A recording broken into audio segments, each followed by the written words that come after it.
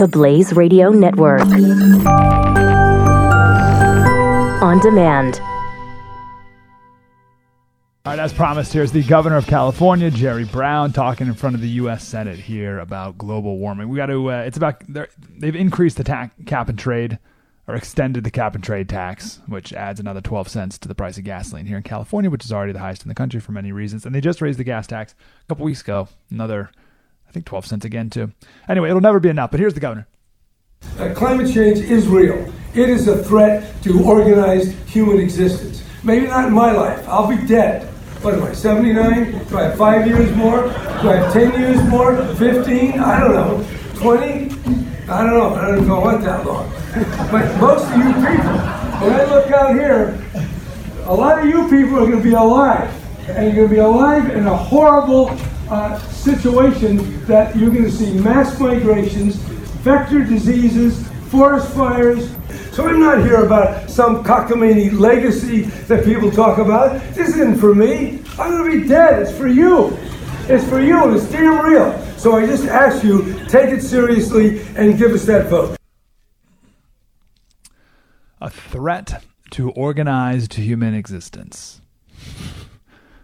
He's said stuff like this before. The existence of humanity rests on California increasing the price of gas by 12 cents. Which will result in less people, less miles driven, less economic output, and he thinks this will result in a lowering of the temperature of the planet. What the heck? And I love that argument, though, that he lays out there, because there's no comeback. The left is so good at this, coming up with arguments that you have nothing. There's nothing you could possibly come back with. I saw last weekend was the Gay Pride Parade here in San Diego, and I saw some people wearing shirts at the Pride Parade that said, "All you need is love." All you need is love, in support of, I'm really not sure, gay marriage, I guess, even though that's already legal. So I'm not sure why we have Pride Parades anymore. But anyway, all you need is love. It's like, okay, they've now set the debate on those terms, love. So you have two choices. If you're a good person who loves people, then you have to support gay marriage. If you don't support gay marriage, then you don't love people. You hate people. They've set the terms of a now unwinnable debate.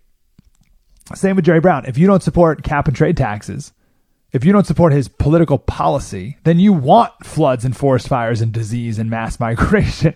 And then he does this whole, oh, I'm so righteous. This isn't even about me. This isn't about me. This is about you routine. But those arguments that he makes, they're unprovable. If mass migration, which by the way is happening, people from Latin America into California, that mass migration is going on. But anyway, if mass migration like he's talking about doesn't happen, then he'll take credit because he'll say, oh, good thing we raised the taxes. If that does happen, then he'll blame you because you didn't do enough. So you can't win. He always wins. That's what happens when you set the terms. And I wish President Trump would get back to setting the terms of debates too.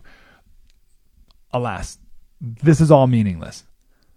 It's all about demographics. It's all about, everything is dependent on this. It's entirely about the rise of Muslim nations and the suicide of Western nations.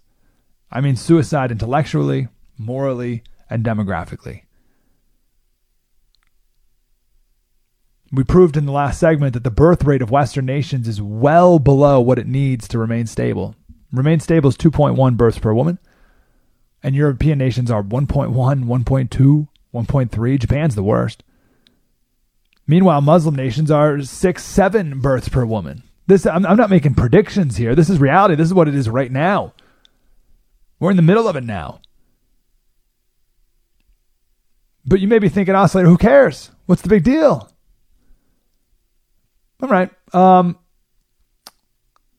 What if instead of England conquering infant mortality back in the 18th century and having a lot of people that they could spread around the world, and at the beginning of naval power, so they could spread around the world and spread Western philosophies, Western ideologies, Western rule of law, etc. What if instead of England doing that in the 18th century, what if Saudi Arabia was the first? What if Saudi Arabia was the first to conquer infant mortality, so they had a young population? And what if Saudi Arabia was the first to have naval power? So they traveled to America first. What if the first colonists in America were from Saudi Arabia? Do you think your life would be different? Do you think your life would be different today if Saudi Arabia was the first country to be able to sail around the world?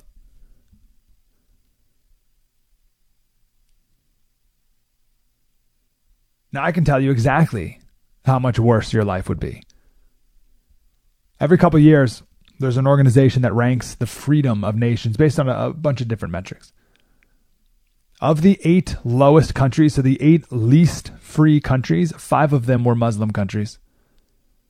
Of all the 46 Muslim countries, only 3 are considered free. Benin, Serbia, Montenegro, and Suriname. So those are not exactly influential nations, which means the other 43 Muslim nations are not classified as free. Freedom of the press, freedom of speech, freedom of ideas, freedom of movement, freedom of religion. So where are the children of the future going to come from? Not Greece, not Italy, not Germany, not even America. The people, not China, not Russia, certainly not Russia. They're going to come from people who are very much at odds with the modern world. This is Mike Slater on the Blaze Radio Network.